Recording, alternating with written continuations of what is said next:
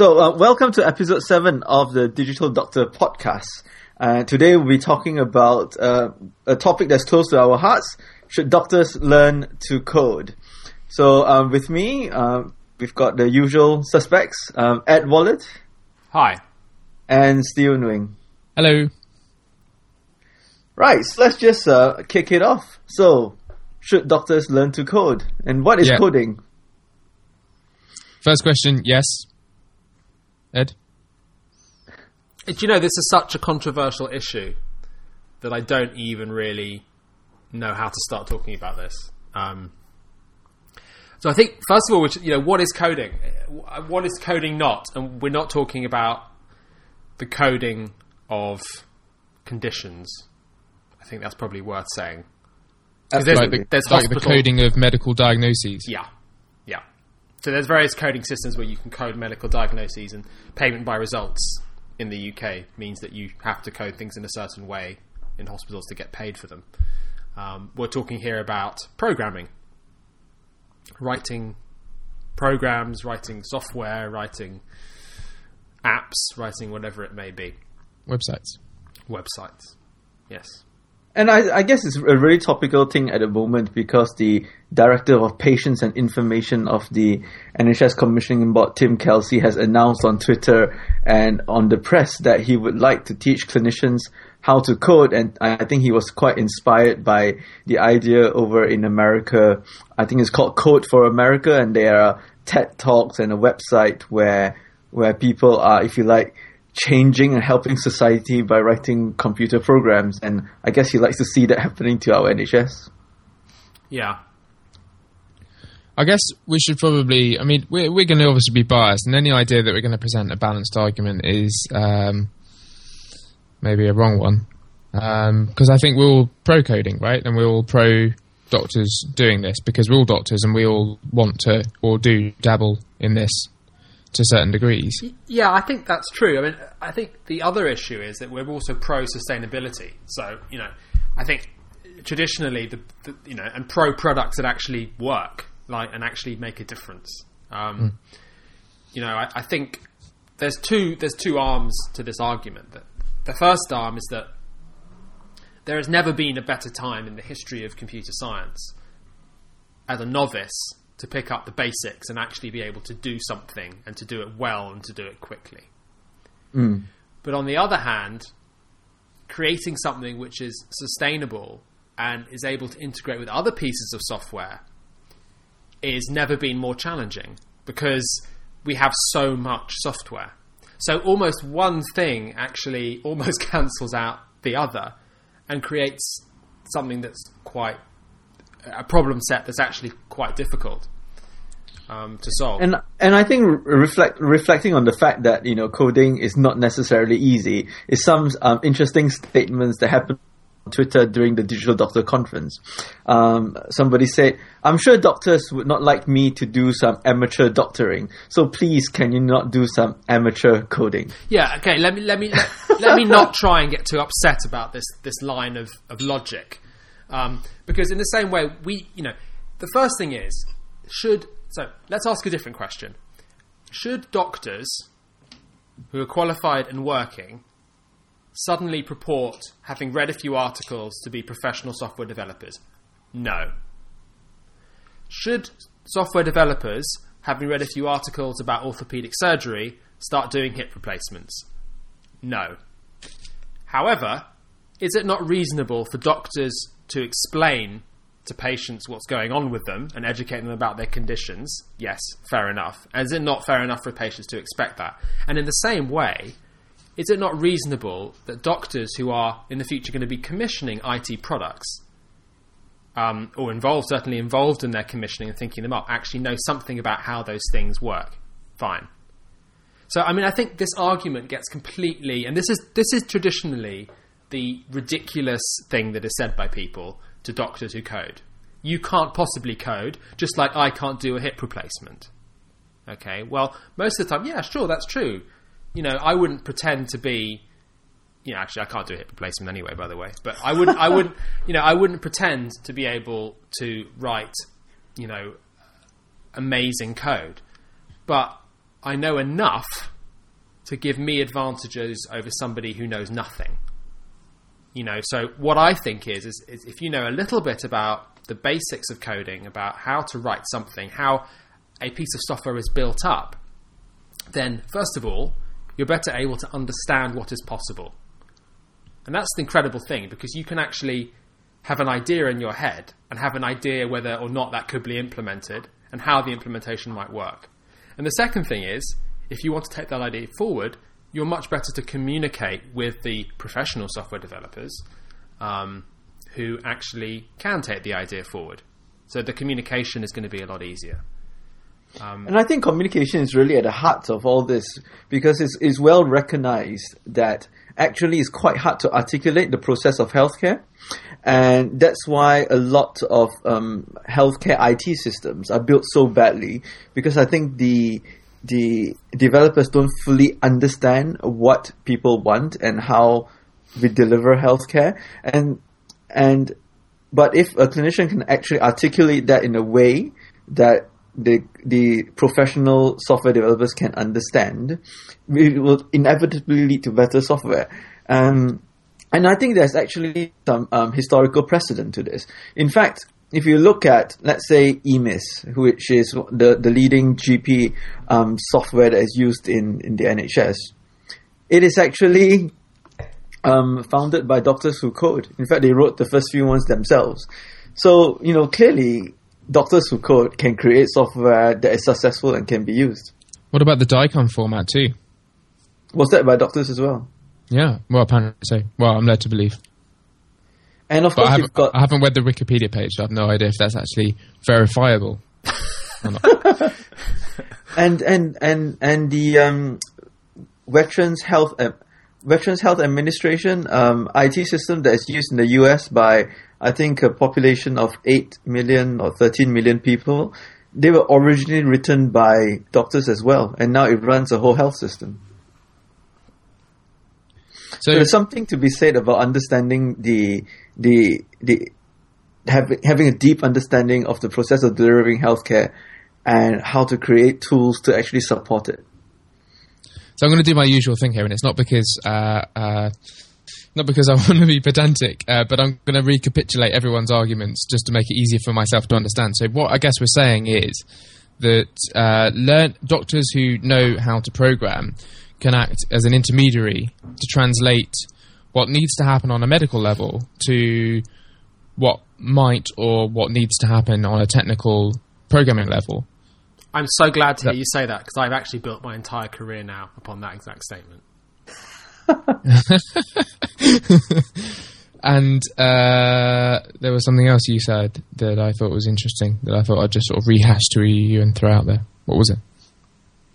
Can't remember. I don't know. But I guess the other thing to reflect upon, which is that as healthcare delivery becomes more and more digitized, and the way we deliver healthcare becomes constrained with the digital tools that we use, it means that the software will start determining how we work. And if we don't have influence over how the software is designed, and the direction that it goes, we will reach a really horrible situation whereby IT systems start determining how we practice medicine. And when that starts to happen, I think we are in a very dangerous place. I think that's already started to happen. I mean, if you go back in some of our previous episodes when we're talking about things like blood systems, when we were talking about the situation where your IT system is so clunky that you're ending up copying out the blood results that you're given on the screen onto a piece of paper or a chart off the screen, you're fighting against it. Yeah.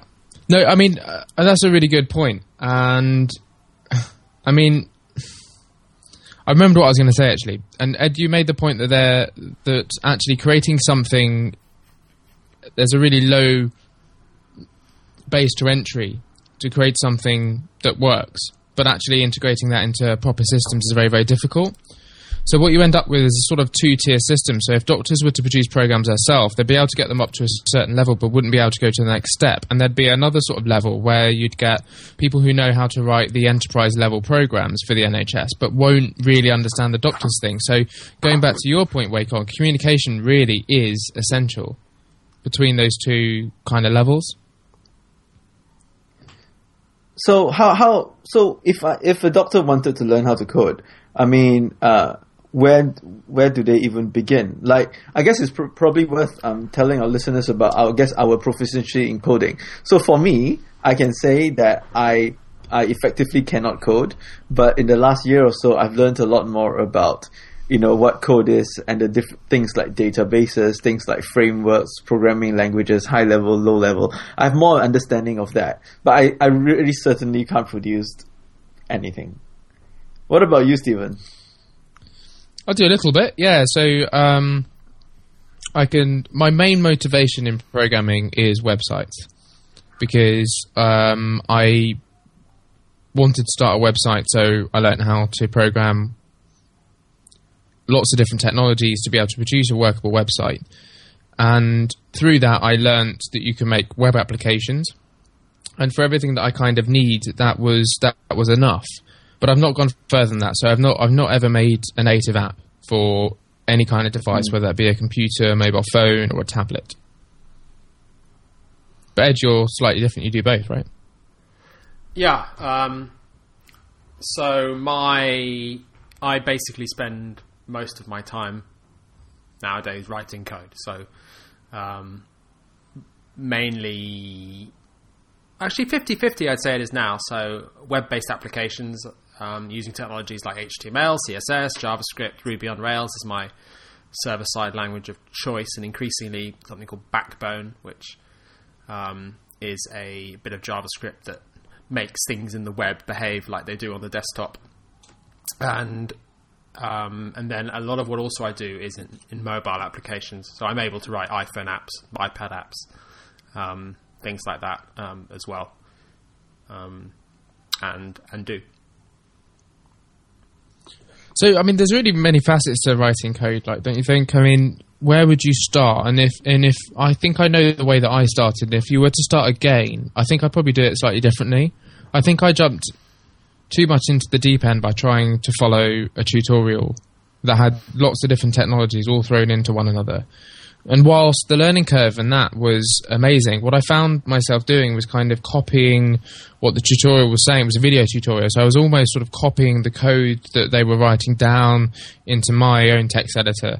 And I didn't really find that I learned very much that way. I mean, I got used to the syntax, which in programming is essential. I mean, without learning the syntax, you can't write anything, and if you're missing a comma somewhere, the whole program may break.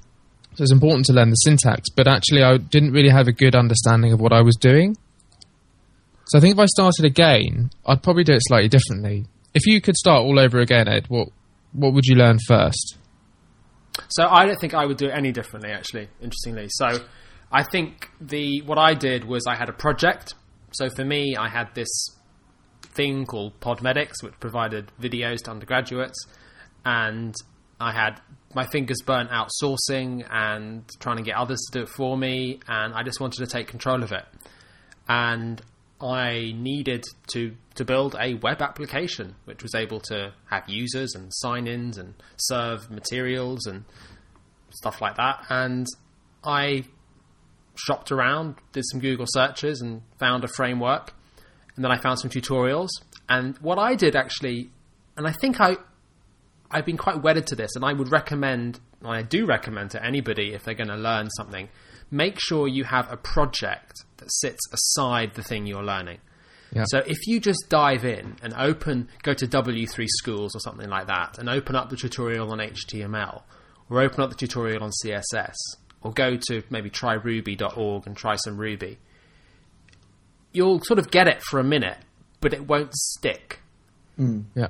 In order to actually learn how to code, you have to take abstract concepts that you learn from tutorials and things like that, and almost reverse engineer them to create something that's useful to you. Yeah. And I would actually say that not doing it in that way is a waste of time. You just won't remember it. So often I do get doctors coming to me and saying, I'd love to learn to code, where do I start? And I always say to them, okay, well, the first thing is, think of something that will be useful to you or useful to the team that you work in. And that can be very simple. Like often we end up advising people to create a simple website that is their CV. Putting their CV on a website as stage one. And then that gives them the opportunity then to learn a little bit of HTML, a little bit of CSS, maybe a little bit of JavaScript. And then I say, well, wouldn't it be great if you could have a content management system, and actually be able to, without having to rewrite the detailed HTML, be able to control what was on that CV. And they say, oh yeah, so then maybe they start doing a little bit of WordPress. And I said, well, wouldn't it be great if you could actually craft it yourself and not have to use WordPress? And then you start getting into frameworks, like, it doesn't matter, you could use Laravel if you wanted to use PHP, Ruby on Rails if you wanted to use Rails, Django if you were a Python person. It doesn't really matter what you use at the end of the day. But you need to have that project. If you don't have the project, then it won't stick. I guess I can vouch for that because I learnt in the exact opposite way. So I bought a subscription to lynda.com, knowing that I wanted to go and code things. And I wouldn't say it was all bad. I went through a lot of tutorials, and looking back now, I really do wish I had something to apply it to, because I spent most of my time learning, and I loved it. It was fascinating. It was brilliant, and I could do stuff. And actually, at the end of the tutorials, I can actually probably make something very simple. But I think it's all about this repetition in memory. I think if you see something and then you have to apply it to a real world situation, you remember it much, much better, and you get an idea for why you're doing what you're doing. So I really do. I've heard you say that before to people, particularly at the conference and stuff, and I really do resonate with that. And that's something that I tell people now. That you have to have a project. And the main reason is you have to make mistakes. Yes. You're never going to be perfect, and one of the major ways you learn in code is by having an abstract idea, trying to implement it in code, and then trying to figure out where you went wrong along the way. And if you don't have that loop, then actually it becomes very tricky to get good at it, because you need the muscle memory. I know you were saying earlier, Stephen, about copying lots of code that other people have written, but actually that's incredibly useful. And there's a whole series of guides for learning programming languages called Learning Ruby the Difficult Way, Learning Python the Difficult Way.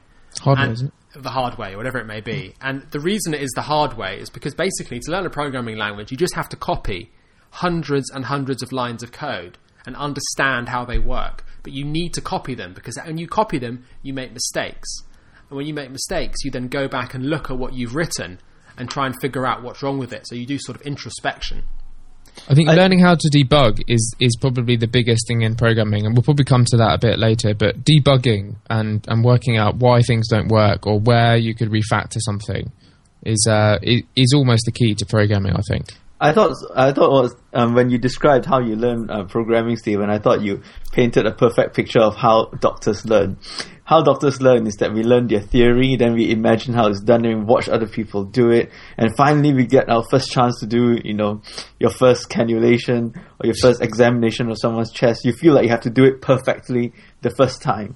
But I think the advantage about programming and coding is that you can actually afford to learn as you go along and afford to make the mistakes, because you can go and correct it. Whereas you don't have that ability to do that in medicine, because the risk of cutting something out instead of the appendix is so much higher. So people who draw the parallels between programming and being a doctor, I think just don't get that these are two very separate things.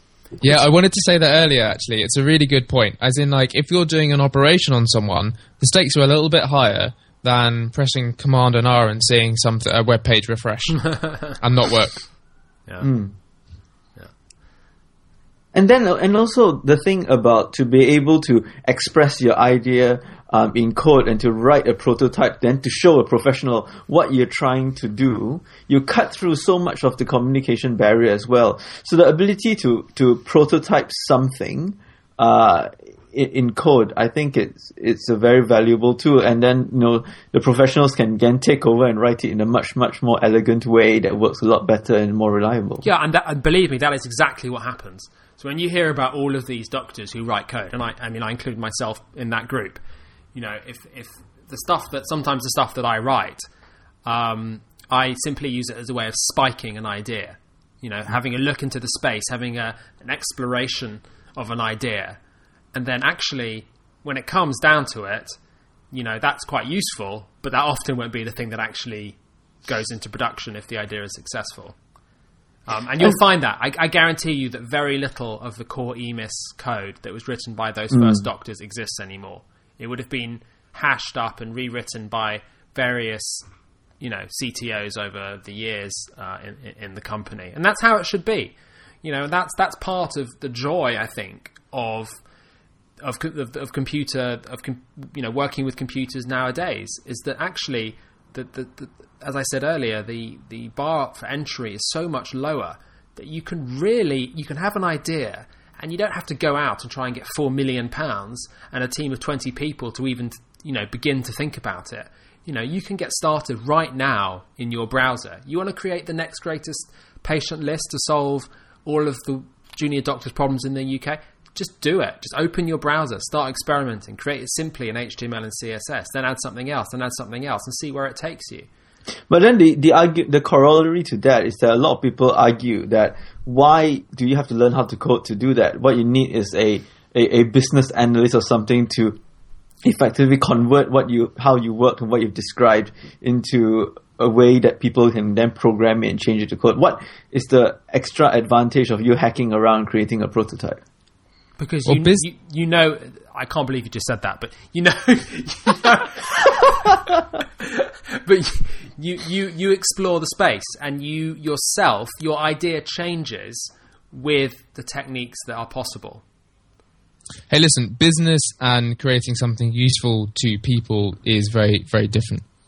And often companies that do well regard them as one and the same, but almost their priority is let's create something that's really great for people. And you find their primary motivation is to create something that works and something that's really good to use. And if they can make money at that, then that's great. But actually, getting a business analyst who has the priorities of making money before you have a really good idea. I'm not talking. I'm talking more about business analysts, as in the people who actually examine the process and then be able to define the process so that can be coded. You see what I mean? Rather than people writing business cases. But why can't that should be what you do? Yeah, I mean, how can someone who is alien? I presume they're alien because otherwise you wouldn't call them business analysts. But how can someone who's alien to both programming and medicine produce something better than someone who can speak both languages? But I guess suppose this is what happens, and I guess they will specialize in that area, and this is their day-to-day job to be able to do that. In fact, I know a lot of IT companies, and this might not be a good thing, of course, that they have this intermediary between the software developers and the actual clients, and that's probably a really bad thing, because I guess that's how you end up with things that don't work very well. Do you know what's really scary? Actually, a lot of people at my university at the moment are interested in cross collaboration. So biology, for example, which is probably my main area, is undergoing a bit of a transition because there's lots of data in genetics and metabonomics and all sorts of things. And there are computer scientists and physicists and mathematicians coming to biology courses. And that's a little weird and a little scary, but also very exciting. And vice versa, there are lots of biologists who are logging into like nodes and clusters trying to do computation. And that's also very weird and exciting as well. And I think I see a lot of parallels between those kinds of ideas. There's a really useful space. And the space is big data and biology are going to work really well together. And the parallel is that the NHS and the big sort of amount of data that we need to process and put together and programming go so well together that this is a match made in heaven. And we need to be looking towards this area if we really want to improve patient care. Because, I mean, coming up with a new drug is very difficult and very hard, but making sure the right person gets the right drug is an easy enough idea, but a really difficult problem in practice. And healthcare IT can definitely help with that, or some of those problems. Making sure you don't make mistakes, checking things, making sure the right person gets the right treatment at the right time. Well said, well said. I mean, Wacom, what would you do if you could code right now? What project would you like to work on? Oh, very good question. So at the moment, one of my pet projects that I'm working on is this thing called cellcounter.com, and we'll put that on the show notes. And it's basically actually. You think? So it's a very. Kidding. I'm just winding you up. No. I've got the idea. Sorry, Wake Young. If you can fork the project on GitHub and add it yourself, we will accept a pull request. How about that? Very good, very good. But I guess what I want to be able to do, being a hematologist and a pathologist who stares down microscopes quite a lot, is to basically reinvent the way we use reference images to help with making a diagnosis. Because the problem at the moment is, if you look at a cell under a microscope, you think you know what it is, but you need to think of what it could be, and then go to the textbooks and look at diagnosis 1, 5, 6, 7, 8, 13, and 14. But that's not how the brain works. The brain kind of class images together of how they look like, and you want to be able to present your reference image in such a way that you can match images on the computer and to the microscope. And at the moment, images are not organized that way. So if I learn how to code, I want to think of a way of how to organize images. How would you create a repository of images? How would you tag them? And how would you link them in a database in such a way that you can call up appropriate related images as and when the user needs and wants it. I mean, that's what I'd like to work on. I'm not sure if I articulated it really well, but basically So would it be a website where people could find the image that they wanted, or would it be something that integrates with the NHS systems so that whenever you looked at a particular bone marrow result, you would get pictures of the cells? I mean, how do you see this working? How I see this working is that I look at a cell under a microscope, and it looks a little bit like a plasma cell, but I don't think it is a plasma cell. So what I want to know is, what other cells look like plasma cells? Okay, this is a bit of a misnomer, but what about a microscope heads-up display? And it's a misnomer because you look down into a microscope, usually. Yep. Google Glass. Google Glass for microscopes. That one's for free. But copyright Ed Wallet 2000. No. I suppose I guess the other things that I like to work on is a lot of the stuff that we've discussed in our previous shows, which I just constantly ignored. But the more and more I kind of learn about technology and how it can support healthcare, I realize that technology is really one half of the problem, which is probably the easier problem to solve. The other big problem is trying to get our colleagues, that's doctors, nurses, secretaries, all to change the way they work. Change the way they work to allow technology to take over the menial automated tasks, to allow technology to help us make less mistakes. And a lot of people feel very threatened by it, and there's a big inertia. And that inertia, to me, is a much bigger challenge than teaching doctors how to code. Okay, so I have this absolutely crazy idea. I want a course on coding, writing simple programming, to be part of every undergraduate curriculum in the UK for medical students.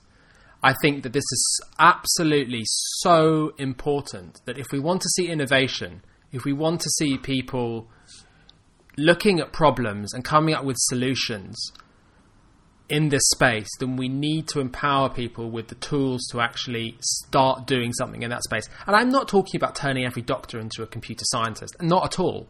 But knowing a little bit of knowledge, and we as doctors should know this, a little bit of knowledge goes a very long way in helping us to do things. And just giving somebody, and just look at technology. You can sit down now and build a website or build a simple web application with the technology that's available with not much prior training in absolutely no time at all. You wanted to build your own e-prescribing platform. That is a day's work away. You want to build your own e-portfolio. That is not a long way away. And I think if we could just empower people to realize how low that barrier is between their idea and actually getting something that works, we'd go a long way to actually improving the use of healthcare technology in the UK, which is, to be honest, at the moment in a pretty dire state. But you can use the same argument to say that there should be programming in any undergraduate, not only medicine, but just about anything. Oh, of course. I mean, I'm deliberately scoping myself to medicine because that's what we're mainly concerned with. Scoping. He's full of the programming terms, isn't he? No, but that's a really good point because I don't think you'll turn a generation of medics into computer programmers, and I don't think you'll get loads of people leaving medicine. But I think you need to know how this thing works because it's going to be a big part of your life. Like, for example, as a doctor, I use email. Okay, well, when I was a doctor working full-time on the wards, I probably used email around 10 to 20% of the time to manage what I'm doing, not only on the wards and for my patients, but also what I'm going to do for my career and what I'm going to do in my research life, that kind of thing. And no one's ever shown me how to do email, apart from Merlin Mann on his Google TED Talk. God bless and Ed Wallach. But I think no one ever teaches you that, and that's a useful skill. It's a soft skill, but it's a skill that's fundamentally necessary to do your job. Just as fixing the printer on the ward, no one ever told me how to do that. But that was, as an FY1, fundamentally useful for doing my job. But no one ever gets taught that. I'm not suggesting you go and teach everyone how to put a computer together and fix printers. But you've got to think that when the limiting factor in getting the ward round up and running is fixing the printer, that should be something that people should know about. And actually, I came into an interesting problem. The first... my FY1 year, the first surgical job I ever had, I was working with a girl who was from Africa, and she was a great doctor. She had lots of knowledge, but she couldn't use, because she hadn't used it, she couldn't use Microsoft Office, and the list was on Microsoft Word, and that was a massive, massive problem. And she hadn't been shown at medical school because she went to medical school. She didn't go to computing school, but it seriously impacted on how she did her job, and probably impacted on the care of her patients too. So those kind of things I think we need to take heed of. And that was kind of the whole impetus of the conference, maybe. I mean, I wanted to do it for those kind of reasons.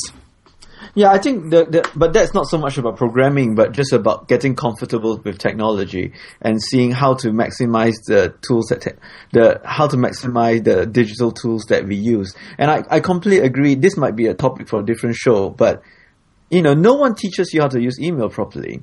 No one even teaches you how to use the electronic patient record system that you have to live in every single day properly. That's because they don't know how it works either. But and I think talk about programming undergraduate. I think that digital skills are so key now to the way doctors work that in the undergraduates they should teach people how to type. Oh, absolutely! I was just about to say. Yeah. I mean, I think there should almost be an exam for touch typing as part of the medical finals. I mean, I think not being able to type fast and accurately is almost as bad as not being able to recognize this condition or that condition. In terms of efficiency. Because if it takes you, 5 times as long to type a discharge letter as someone else who can touch type, then I'm sorry, but you're not really very much use. And then even simple things like people do not know how to copy and paste with the keyboard. They don't know how to press tab to go to the next field. They don't know that you can press enter instead of moving the mouse to click. I mean, these are basic. I mean, forget about coding. These are basic skills, and more and more of the way we work is going to be on the computer, and these very basic things people don't have. It's going to be completely on the computer in the next, almost 100%. As it should be. I think it is a massive oversight not to include these things in the medical curriculum. Yeah. We think that digital literacy as a subject should be included into medical curriculum, but there's ever mounting pressure for students to learn different things as medicine as a specialty, and that obviously includes surgery, and all other medical specialties expand. But I guess what we're saying is that if you can find your way around a computer, you have access and the capability to teach yourself virtually anything. So digital literacy should be a fundamental skill that you should learn to not only complete your medical degree, but to be able to teach yourself for the rest of your life. It's empowerment, and I always go back to my mum and my grandma in all of these examples. But and also to myself, like when you first start using a computer, you have a set of instructions sitting next to you saying, in order to get to email, turn the screen on. Then click on the button that says email. Then click get mail. Okay, and for your first few hundred things that you do on a computer, you need those instructions. Mm-hmm. But after a while, if you attain those digital literacies, if you like, actually what happens is, and actually it's the same almost with learning medicine as well. You don't need those prosaic instructions anymore. You can figure out what to do in any given situation, even if a totally new situation is thrown at you, because there are certain paradigms in the way that systems and the way that computers work. But is that not a moot point now these days? Because, children are growing up with these things. I grew up with, the Atari and the ZX Spectrum, and before that there was nothing for me. But children are growing up these days with iPads thrust into their hands as soon as they can physically hold them, and the iPad mini is pretty light these days. You imagine children getting into their hands pretty soon. And there's that school in Scotland where they were giving iPads to kids. Have you heard about that? Yep. And they thought that the younger kids wouldn't be able to grasp the concept, so they didn't give it to the younger kids, they gave it to the older kids. Eventually they ended up giving it to the younger kids, but the younger kids also took to it like water, and they had to do these classical computing lessons where they used a keyboard, and they were all complaining, why can't we just touch the screen like we do with the iPads? Why do we have to go and physically push the keys down? So maybe that's a moot point, but there are definitely certain ways of working, and maybe coding's part of that we should be teaching to medics. It should be a part of the course. But so what we're saying is, I guess, we should be learning coding, and the reason that doctors should be aware of this is so that they can communicate better. And there's a whole other host of reasons, and part of communicating better might be to spike a simple project to show what your idea really is like and to sort of hash out your ideas. So that's very good. But how would you actually go about it? Let's sort of move on to that for a while. And we spoke about how I learn, and Ed about how you learn. But if you had to do it all again, you probably wouldn't do it very differently. But what are the sorts of things that people need to go about learning to be able to program successfully? Okay, so they need a project, and it must be personal to them, and it can be incredibly simple, but you do need something which is meaningful to you, which you can apply the principles that you learn to start. And then you need resources, and whatever those may be. When I first started learning, I had audio podcasts. Now, there is not really a worse way to learn computer programming than listening to audio podcasts describing code. But, it worked, and I listened to them, and I thought about the concepts. I never come across this idea of models before. What is a model? How does that work? What is a controller? What is a view? What is a web request cycle? But it enabled me to at least listen, try and understand the concepts, and think about those things in the context of what I actually wanted to do. So project is key. Resources. Now, what resources? Now, we are incredibly fortunate at the moment, and this is all part of the whole web explosion, to have the most amazing resources available for learning this stuff. just starting at the most absolutely basic level. If you want to right now go and learn about HTML, CSS, JavaScript, SQL, you can go to something called w3schools, I think is the address. And you can read through short tutorials on all of those things right now. And actually they've got code challenges and things where you can bring up a panel and experiment with HTML and CSS and JavaScript and see all that sort of stuff working. There are much bigger projects in the space as well. A couple of popular ones are Code Academy, which provides lots of courses in lots of different languages with in-browser challenges, stuff like that. One of my favourites, and I know Stephen's as well, and one of the sponsors actually of the Digital Doctor podcast was a company called Treehouse, whose vision is essentially to teach everyone in the world web design, development and app development. And they've got a really fantastic product, amazing videos, great challenges. And I'm not just saying that because they sponsored us. You know, I learnt an absolute ton from them, you know, and I think that's probably one of the best 30 odd quid a month I've ever spent. And then, you know, there are more advanced things out there. I mean, I think the really exciting thing for me, as someone who spends most of their day writing code, is that there is such a community. Like, you can, you know, on Stack Overflow and all of these different sites, you can basically, it's now got to the stage where there's such a community that you can type the error code that you get in your situation, writing a piece of software that's relevant to you, into Google, and you will find someone else who's had the same problem and find a discussion surrounding that. Yeah. And that, I think that's absolutely amazing. I mean, that comes back to our debugging conversation. And I think part of learning to program is in, let's pretend, for example, you've learned the basics, and we'll probably come on to what you need to learn to be able to program successfully. Depends on what you want to do, of course. But, I mean, one of the essential elements that features in every kind of programmer's daily life is finding out new stuff. So the programming community is wonderful. And one of the great things that I really loved about programming was actually the community surrounding it. So things move on really, really quickly. Everyone's looking for a better way to sort things out. There's a big emphasis on open source and people doing stuff for free for the love of it. And people maintain and spend several hours a day maintaining a particular piece of code that just for the sheer enjoyment of other people using things they create. And that's really nice. So the programming community are wonderful and you can learn a lot from them. Probably one of the other reasons to learn programming as a doctor is that actually you can apply some of the things that you learn from programmers into your daily life. And whether that mean you're an academic or a doctor, some of the ways that they do things are very methodical, very logical, and they've been tried and tested, and they follow this sort of evolutionary agile process that if something doesn't catch on, then it will undergo evolution or die a death. You know, natural selection does really apply to programming stuff. So the community is great. And I think that's one of the great things that you can learn from coding.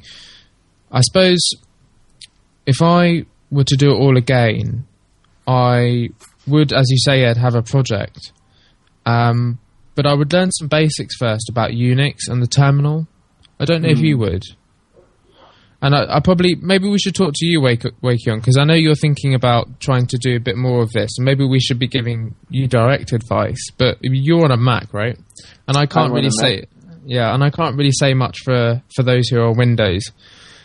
But you don't need very much these days. You need either a Ubuntu machine, a Windows machine, or a Mac machine. You can start programming. It's probably easier, from my perspective, to talk to those who are on a Mac or a Unix-based operating system like Linux or Ubuntu, something like that.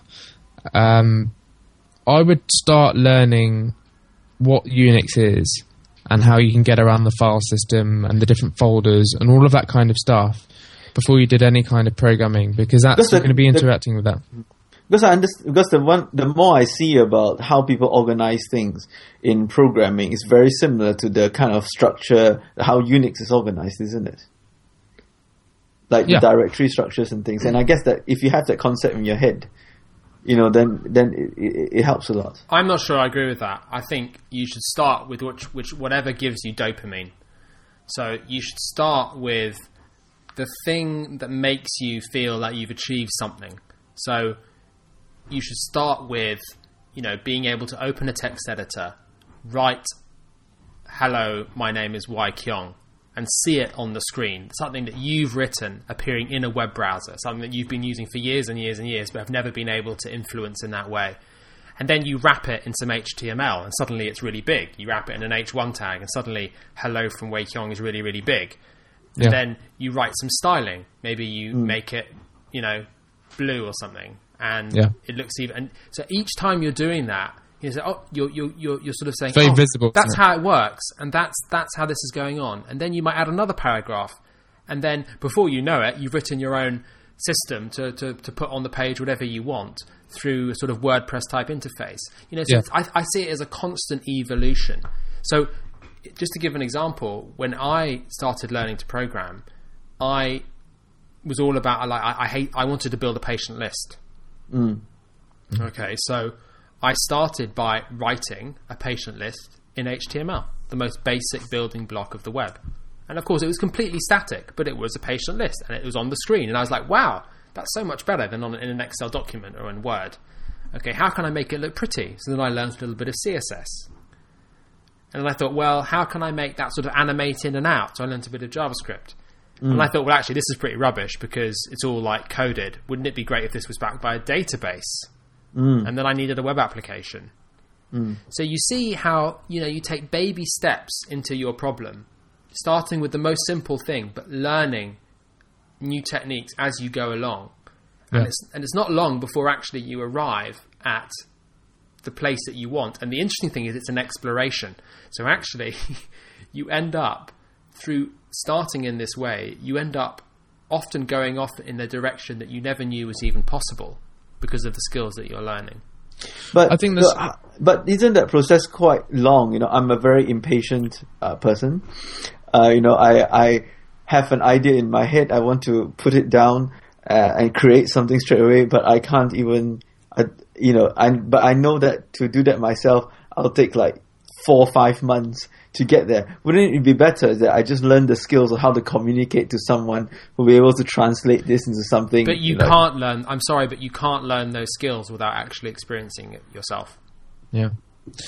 I mean, I mean, you think maybe that we disagree on those points, but actually, everything you said, I was like nodding my head constantly during what you were saying, and I think exactly the same way, because there's this idea of a web stack, so that everything's built from the bottom up. I think at the bottom of that stack is Unix, and okay, you don't need to learn that to start, but I think it's a nice place to start. And you can do all sorts of fun things like, how would I rename a file in Unix? How would I copy and move text around? How would I append to a file? How would I change the permissions on a file? That's all really useful. And as you said, dopamine, like programming is really, really addictive, and that's part of the appeal. So it's not working, I'm really frustrated, and you work out why, and then you refresh and everything works, and it's great. That is the best thing. I mean, that's the most wonderful feeling. That moment when you've had this abstract idea and you've been struggling for hours and hours and hours to get it to work, and it suddenly works, and you understand why. You understand, and it's very medical. Like, it's almost like the diabetic who feels unwell, who is suddenly able to understand that the reason they're feeling unwell is because of hypoglycemia, and that if they take insulin, that will reduce, and they'll feel better because of the change in the osmotic gradients and all that kind of stuff. That suddenly you get that insight, and that is an absolutely wonderful feeling which drives you forward. And for me, that was, I say that I'm addicted to code. Because I think I probably am. Because I run a medical IT company, and I have enough contracts that I really shouldn't be doing any coding. Like, I should be managing people and doing this stuff, but I can't stop. Yep. So I have to write code. Like, I'm not interested in being a manager, and part of that is because I love that process. I love meeting somebody or coming up with an idea, thinking about it, and then actually doing that and seeing it come to life. Yeah. So guys, if I kind of change the conversation slightly, we asked the question, should doctors learn to code? So how much doctoring should coders learn? Because I guess there's the corollary to this, which is that if we talk about communication, if the software developers are developing this, come to join us on our ward round, see us interact with patients, speak to the patients to understand the problems that they face. And if they do that, on a regular basis, I mean, they're doing this with healthcare managers now, because they realize that, after a while, healthcare managers who do not see these patients set, crazy targets for the frontline staff to achieve and interfere with our process of work. But the moment they actually come and see how we work and speak to the patients who are at the end of all this, it gives them a completely different insight, and they will design different systems. Would the similar thing not happen if software developers had this, professional software developers come and gain insight to our world, as how if we learn to code, we gain a bit of insight to their world? I think they have to be interested. No, I think they have to do it. Yeah. But I don't think they will. Do you think so? Because from my, it's a lot. I'll tell you why they won't. Simply because most, and I'm going to put my foot in it here, but most, most software development of new products is done outside of the NHS. And if you had to get software developers from outside companies to come in and shadow doctors for periods of time to gain insight, that would be very, very, very, very expensive. And also, who would truly benefit? It's just not practical. It wouldn't be practical. I mean, I just can't. I mean, having worked in that capacity, I can never see this. I can't see the situation where people who work for me would be asked to come into the NHS by people who were employing us and shadowing doctors for a period of time to gain more insight so we could develop a better product. I mean, I'd love to do it, but the environment would make it happen. What would be really great is if, quality improvement projects and the PDSA, plan, do, study, act cycles, if we could incorporate programming as part of that. So, for example, I agree with Ed. I mean, I think you're not going to, because they don't need to. I don't think you're going to get many programmers offering to come on the wards and watch you do what you do. But I'm of the point of view that you cannot manage anybody, and you cannot truly understand how their job works, even if you don't. I mean, I don't manage nurses, and nurses don't necessarily manage me. But I think it's very useful for us to know what each other is doing, to be able to work out how to do the same, how to work towards a common goal, which is looking after a patient. So I think that should happen. And I can really imagine a situation whereby the junior doctors lead this process and saying, look, we've got a problem on the wards, just one problem. I mean, there are lots of things in healthcare that we need to solve and IT can help with, but just picking one problem and saying, we need to solve this problem. And then speaking with the hospital managers, the nurses, and all of the stakeholders, getting in some programmers, brainstorming, going on the wards, the programmers taking in the process of auditing what actually happens, doing a paper trail of where things go, and coming up with a common solution that everybody can work towards. I think that sounds really ambitious. Maybe that won't happen. Well, I think that goes back to something simpler. So, should all doctors learn to code? Yes, in an ideal world. But could all doctors be empowered with enough knowledge of coding in an hour to make them very powerful? Yes, as well. So, even if, I would like to see, for example, a lot of hospitals have lunchtime meetings for doctors once or sometimes twice a week, where they'll get an audit presented to them, or they'll get a journal club or whatever. In an hour, I reckon I could teach a lot of stuff to doctors about how to describe a problem that they're having in terms that a programmer would understand. So, for example, I think we talked about this actually in our last podcast on the ePortfolio. There's this language called, well, there's a couple of things. So there's the idea of modeling, so who are the players involved in the problem? What are their attributes? What do they do? And then there's also the idea of this language called Cucumber, or actually I think the language is called Gherkin, which is basically saying, as a user, I should be able to add a patient to my list. Simple things like that. But actually, when you create these rules of describing things, suddenly you break down barriers between people.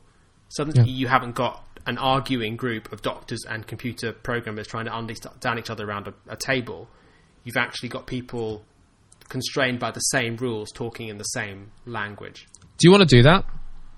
Do you want to go, you and I, maybe someone else who does development, go into a hospital in an FY1's teaching period, do a bit of teaching about coding? Yeah, I'd love to. I mean, I think it would be not really scalable for me to do it individually on the all around the country. But as an experiment. Yeah, I do, and I think that actually, I think I would be really interested to do it in one place with a bunch of enthusiastic people and see what came out of it. Because I reckon people would walk out and they would immediately start writing down ideas and in these terms and actually trying to get them done. Because suddenly they were empowered. Can I also suggest that the place to do it would be in an organization that will be able to actually respond to some of these ideas, and not in organizations which have their hands completely tied, that even if you had a really simple idea that required 2 line changes of code, they have 5 contracts that prevents you from doing that. So I'm interested to hear what organizations this would be, Wai Kyong. So, okay, I mean, the organization that comes straight to mind is any NHS organizations that develop their own software. Because they have the ability to actually change and make this kind of iterative changes. Still struggling. I think you're going to find very, very few. Okay, so I mean, I guess the one that comes straight to my mind is the OpenEyes project in Moorfields. I think you have a good idea that you can actually influence how they design things. I think that's worth, and I think we're going to talk about this project and this whole this open source electronic patient record at a future show. We can go to, I think, Christie's Hospital in Manchester. They designed their own system for alerting abnormal radiology results, which the clinicians are heavily influenced. In fact, it was coded by one of their CCIO himself with a team of developers. How does that work? What is it? Just like test X-rays, or was it go through an entire CT scan? So basically, what happened was there's a bit of a sort of periappendix fat stranding or something. How does it work? So basically what happened was the problem was that abnormal scans were not acted upon. So they needed something to be able to alert people about abnormal results. So they went to look for some commercial software to solve this problem. And a lot of the radiology systems claim that they have software to make this work. But every single time he approached the actual company and said, right, take me to a place where this is actually being in use so that I can speak to them. In no hospitals did he visit did any of these alerting systems actually got taken up properly. So, and there were many reasons for that. So in the end, they decided to write their own, but in very, very close collaboration with their clinicians in their own hospital. And within a few months, they have an up and going system that's used by everyone, that people can influence, that people like, which a lot of the other hospitals have failed to do. So, I mean, I think this is probably the subject for another podcast, but I'm even though I would be out of work and out of a job and living on the streets, if all hospitals were to suddenly start developing their own software. That is the way to do it. Absolutely. But there are all sorts of very complex reasons why, and I know I will offend some people by saying this, and it wouldn't be the first time, that the best software developers... First time today. The first time today. The best software developers, unfortunately, do not end up in the NHS. I guess the other way of thinking about it is that perhaps there's a business model that people haven't thought of yet. The business model, which is that you are a software developer, you might work in that hospital physically, but you might your company might actually be an IT consultancy. So instead of contracting you on a project basis, they are contracting you to work for them in their company. A bit like how auditors go into companies, but you embed yourself within there. And with the host company that will provide the software developers can encourage interchange of skills, interchange of ideas, provide the continuous training, to the software developers. Maybe that's a business model that hasn't been thought of yet. So yeah, on-site consultancy does work, it does happen, but it is incredibly expensive. Is it? Yeah. Because think about it, you've got a consultancy, a group of people who exist out of a certain hub with all of their various reasons for working out of that hub, and you take those people who have chosen to work in that place and you relocate them somewhere else and expect them to function in that environment. And, you know, it does happen, but it's very, very rare. But perhaps in the long run, it's probably actually cheaper for the hospital rather than them spending like £10 million buying something which then they completely do not know how to use and once it is implemented they don't know how to But that's manage. a completely different question. That's a question of, should NHS trusts be buying software from small and medium-sized enterprises who are more agile and more able to deliver solutions that suit their needs, rather from large corporations who simply get befuddled by management issues in delivering these platforms and charge £300 to change the colour of a button in a web app. I mean, for their own reasons, and quite right, because they've got such a large infrastructure. And I think that's actually a very interesting topic and a very topical topic. That doesn't really make sense, but a topical topic given the current healthcare landscape. And actually, I think we are seeing, and I've certainly seen it in the work that I do in my medical consultancy, a move towards more procurement in the small and medium-sized enterprise market for third-party software developers. It used to be the case that if you wanted to get a contract or be procured for a project in the NHS, you had to show 3 years of accounts. You had to show millions of pounds worth of turnover. You had to have insurance premiums up to your eyeballs. Stupid. Crazy. Now they're looking much more at smaller companies, smaller number of people, lower insurance premiums, but people who are actually able to adapt to the needs of a project on the fly, rather than this very old model of spending 4 months writing a specification and then disappearing for a year and then coming back with a product which actually is completely different to the thing that was commissioned in the first place. But I think that's not a topic for another podcast. So have we managed to come? So I guess for us, we are slightly biased in our views, and we think doctors should code. But in some ways, I think I'm less convinced of. Oh, sorry. I'm still convinced that doctors should learn to code, and I can see the benefits of it. But perhaps I'm actually, if you like, less sold on one end on the spectrum than I used to be a few months ago. Which is? I used to think that absolutely doctors should learn to code and that's the answer. But I now need to think that perhaps there's there's a medium, that we should learn the language of technology, learn the language of coding, learn ways of describing, and on the other end, hopefully educate the software developers more about the process of delivering healthcare. And then maybe that's an aim that is probably more realistic and more sustainable for more people. So I guess you're talking about your own experience with your cell cancer project. Oh, exactly right. In which you've been more of a conductor than actually physically writing the code. Have you? Just sorry to ask this question, but have you written a single line of markup or code for that project? He sent me a spec in markup, in Markdown. Markdown. Yeah. So I'll forward it to you. You'll love it. I have not written a single line of code for that website. What I have done, as you said, is I kind of knew what was possible. Yeah.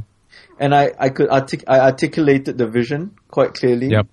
Yep. And worked with them. And in fact, what was interesting is that they knew solutions to problems, which I didn't know was possible because I just don't have that knowledge. But when you articulate the problem very well and what you want to get there, the way that the program is written is just, surprised me at how well it's done. And I guess this is why I wouldn't have thought that this. But you don't know. You don't have any idea how well it's written, do you? You know how it works, but you don't know how well it's written. Will it scale? No, I don't. You're right. Will it blend? No. Will it blend? So I don't know how well it's written. You're right. But I must say though that if I didn't have kind of basic knowledge about databases, about CSS or JavaScript, I don't think I would have been I don't think I were able to articulate it as well. Yeah. But at the same time, I still have not written a single line of code.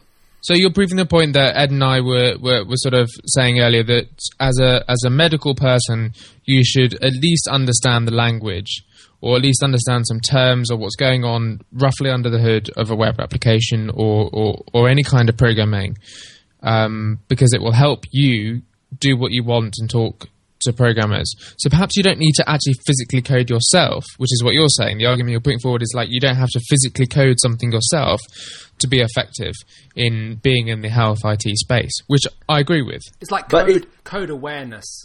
Yeah, Yes. But it's absolutely key though that you have a partner in crime who may not necessarily be a clinician or a doctor, but who you can trust to be able to do all the other things like, is this a good quality? With this scale, is this the right approach? Let me just see if this domain name is available. codeawarenessweek.com. Hang on. But no, I agree with that. But going further than that, so if you're a doctor listening to this and you think you might want to learn to code and you've been persuaded by Wei Kyung's very persuasive argument that actually probably you don't, it's probably enough if you want to get something done to just learn how things interact and learn some of the language.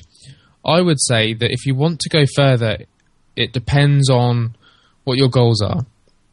So personally, what I've got out of learning to code, I mean, Ed, you're slightly different because you've completely changed tack with learning to code from your desire to want to create good things for people. For me, I think what I've learned out of coding is phenomenal. So at the moment I'm doing research, for example, and my database that I use to collect research data on people is written in Ruby on Rails, and I wrote it. And it's not brilliant, it's not fantastic, but I have a rudimentary understanding of web technologies, a rudimentary understanding of programming in Ruby, then the Rails framework, and databases, and everyone else in my group is using Microsoft Access. Whereas I can go to someone's house, so I'm working on dementia, and a lot of these people live in nursing homes, or they're not able to come to the lab, unfortunately. So I can go out to their house, and I can take my iPad, and I've made it responsive, so it looks really nice on the iPad. So I can collect data on the fly into my framework, anonymously, securely, and I know it's secure because I built it. So you can do good things. Oh, I'm not... I would love to be able to code because as you say, I'm quite time at the moment, to tell the truth. I mean, the thing is about being a clinician, I suppose, and being in training is that you've got your work that starts at 8:30 and you come home often at 6:30 and 7. Then you've got this big exam you sit next to spend another 3 hours studying and revising. And imagine if you had kids and other commitments. Yeah, I don't buy. Sorry, no one who says time, I never buy that. So I believe if you really wanted to do it, you would do it. Anyone who said that time is always an excuse. Okay, Ed, you have to. There's one thing you have to understand about Ed Wallet, and Ed Wallet is a sequential processing machine. So Ed only does one thing at one time, and don't read anything into his career trajectory about that. But when Ed wants to do something, he does it and focuses on it, and that's very great. And I think that's what you have to do with programming. So I don't think you can do two things at once. So I think you can have your job, and you can have a 9 to 5 project, you can have a 5 to 9 project. But I don't think you can have more than that. So whilst you're doing your exam, that's your 5 to 9 to project. And once your exam's out of the way, and good luck with it, I think then you can turn your attention to coding, and that will be your 5 to 9 project. Oh no, absolutely. I mean, I'm even toying with the idea of taking a whole year sabbatical and learn how to code because. Oh, please don't do that! Please don't do that. That is going to be the biggest waste of time. You'll go to some MSc at some bullshit university, and you'll learn C++ and come out like a bloody monkey. Please don't do that. Come and I'll teach you how to code in a weekend. Okay, that's fine. Just Ed, please. you know, this isn't the After Dark. This is like. But thanks, Stephen, for reminding me, because I agree. If I knew how to do the coding myself, I think that the cell counter, for example, perhaps I would have experimented a lot more. That's for sure. And you mentioned about data collection. I mean, we are all a bit data heads, isn't it? I mean, medicine is just full of data that we just don't use. And if I knew much more around databases, I would have done so much more analysis and so much more audits. And, you know, I would like to audit a dream. I'd like to ask you some questions, Wai Kyong. Go on. How long do you think it would take for you to learn? Okay, let's start simply. Okay. HTML to learn to write a web page. Basic HTML. Yeah. How long do you think? How long do you reckon it would take you to learn that? Well, I kind of know how to do HTML. Okay. So this is actually not going to work, this example, but how long? I mean, you know, you can learn HTML in 20 minutes. Yeah, I think that's a fair point. You can learn CSS in another 20 minutes. I can teach you basic JavaScript in another hour, and you could learn Ruby on Rails in another couple of hours. Enough to write something that was database backed, and you know this, and enough you could learn. The important thing with programming is learning enough to be able to self-sustain yourself. You learn enough about an area to be able to then not need anybody else to take yourself forward. And that point is probably about 10 to 11 hours in Ruby on Rails. And that's it. Really? Yeah, that's it. That's it. I don't, the thing is, I don't think, and this is one of the things I'm so keen to get across to people, and from me, if people can take away one thing from this podcast, is that the barrier is almost 100 times lower than what you think it is. These are not difficult things to grasp. No, and you can pick it up so quickly with the resources that are available to you as a relatively intelligent human being. YouTube even. Yeah, the resources are vast. And just with the stuff that we've recommended, you know, you will be flying. And, you know, if you devoted a weekend to this, a personal study, you'd be able to build your own e-prescribing platform by Monday. I don't think people realize how low that barrier is. Okay, most Ruby on Rails tutorials, and granted, it's probably better that you know some rudimentary HTML, CSS, and JavaScript before you start. Most Ruby on Rails tutorials are around 12 hours. So the lynda.com tutorial, 12 hours long roughly. Michael Hartle's Learning Rails by Example tutorial, around about 12 hours if you watch screencasts. Most things around 12 hours. Peep Code as well, you know, there's about maybe less, maybe 8 hours, 6 or 8 hours worth of podcasts, but that's probably a bit quicker. I think you should use a range of resources. Depends how you like to learn. And I'm just going to blurt out there for everyone how if I were to do it again, I would learn. And maybe this is advice for you, Wai Kyong, or not. But I would learn a little bit about Unix and what it is and what you're doing in the terminal, because most of your life as a developer is going to be spent in the terminal. And I wouldn't worry about picking a language. Other than I would pick a high-level language that's object-orientated, you're going to be able to do stuff. So the choices these days depend on what you want to do, and everything depends on what you want to do. So you're going to pick Ruby or Python. Right. Okay, PHP and Perl are there. But actually, these days, if you want to write web applications, you're going to pick Ruby. And if you want to do a bit of maths and research, that kind of stuff, you're going to pick Python. Depends on your slant. So my primary goal was to write websites. So I learned Ruby. And exactly as Ed said, in this order, and he said the order twice, which I don't think he's consciously thought about that, but it's a natural progression. So I would learn HTML. So HTML is a markup language, and it sets out the content of your page. And then you want things to look nice, so you want to style them with CSS. So I would start with writing your name, your title as a doctor, and a bit of blurb of text in HTML. And then I would try with CSS to move that text into the center of the page and make it inside a grey box with a border in a really nice font that's in italic. And then I would use JavaScript, which you're going to use a lot in web development. And I ignored this, and I wouldn't ignore this. I would spend a lot of time to JavaScript, even though it's not strictly necessary, because I think it's the feature. So I would spend a lot of time in JavaScript, being able to dynamically modify your content. So you can refresh the page, and it will ask you, you have an alert box and an entry box to come up, what you want the text in your little markup, because you can change elements on the page. So you can actually change an element based on the JavaScript, and you could type something in. So you could change your name on a per page refresh basis. And then I would move on from that, exactly as I'd said, to learn a framework like Ruby on Rails, which is programming. So you're not really getting onto like programming until you do JavaScript, really. So HTML and CSS, it's just coding, it's just marking up a page and making it look nice. Then I would move on to using JavaScript to change the elements. That will become obvious when you know a bit more HTML, what an element is. But you could change the title, or H1, for example, with JavaScript. And then I would move on to making things dynamic, attached to a database, in which you need a framework like Ruby on Rails or Django in Python. So I would do it in exactly that way.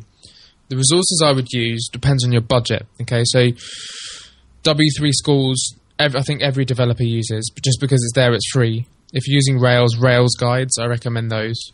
But you're going to have to read them. And if you don't like reading, then tough. I personally cannot... I don't think I can read fast enough to keep my brain interested.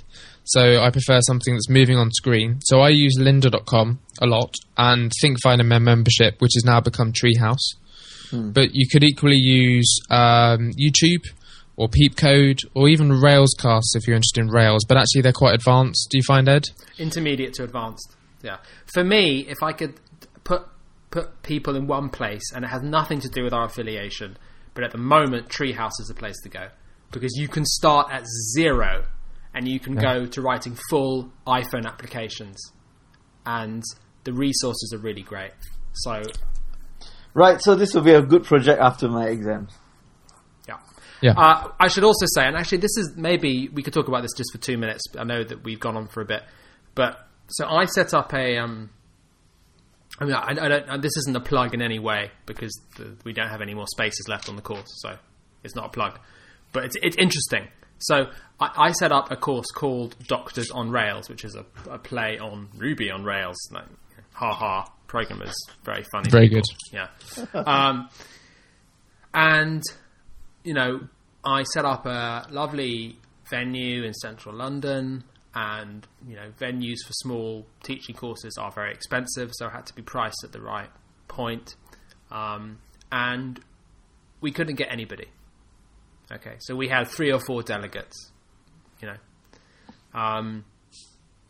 So actually, what's ended up happening is, out of a sheer fluke accident, I've managed to cancel the event, and I'm actually holding it in my flat in London, which is actually going to be really, really fun, because there's like 4 or 5 people. It's going to be just amazing. Like, it's a weekend basically teaching doctors how to write Ruby on Rails applications from zero to writing their own personal e-portfolio.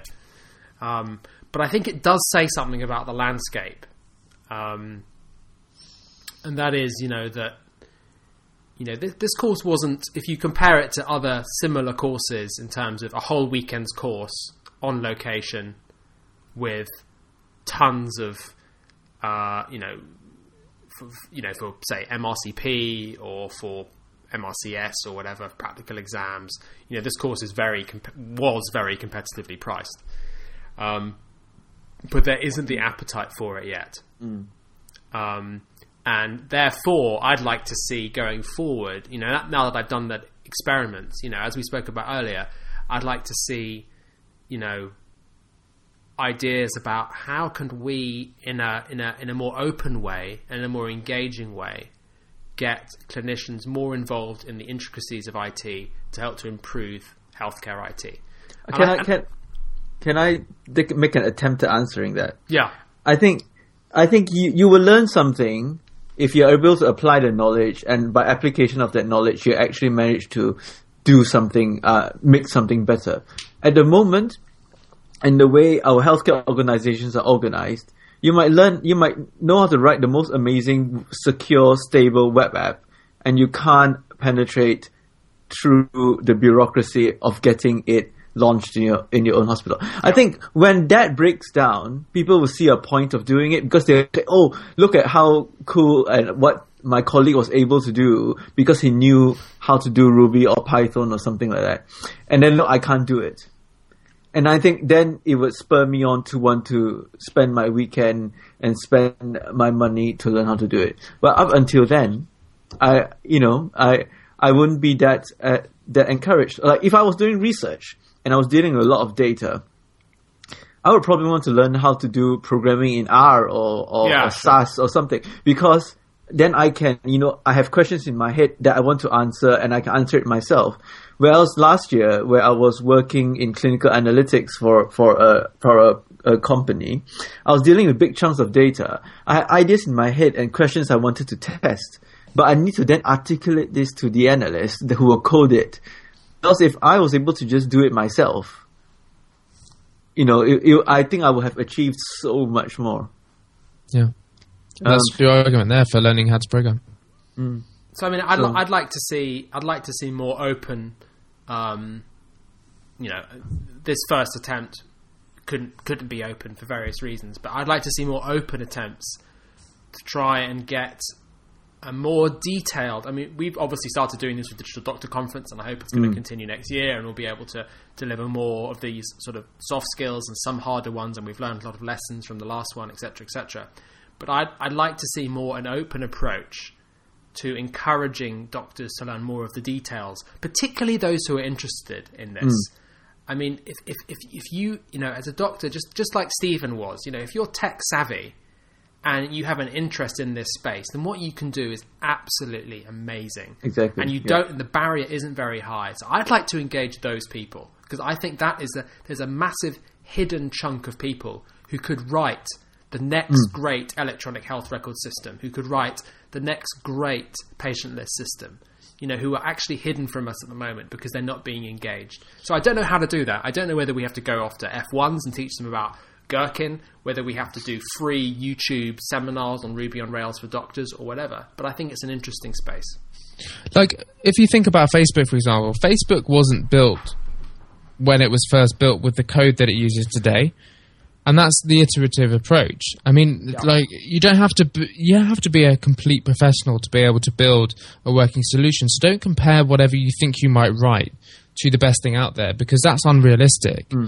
You have to build the concept first, the minimal viable product, get it working in a way that you think might illustrate what you want in a better way, and then you can ask other people to come in and help. And it's all about building a movement of people who are willing to work on your project. Yeah, and I've got a perfect example of that. So Waikyong contacted me yesterday for his Counter project. And he said, I've got this way of counting cells on a keyboard, but wouldn't it be great if I could do it on an iPad? And we had to do a Skype video thing, and he pushed up his iPad, and he put his fingers out on the iPad. And the only reason he was able to do that was because he understood, and he even used the term multi-touch interface, was the fact that he understood that the iPad was capable of detecting multi-touches and that there was a complete API available for that.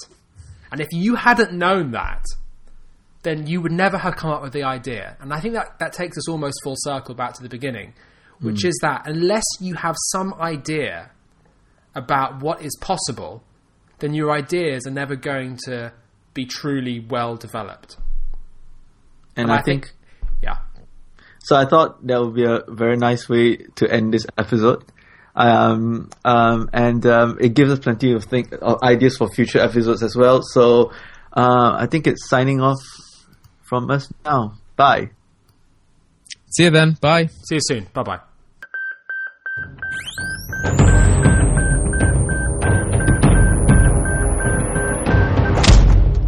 Check for pulse.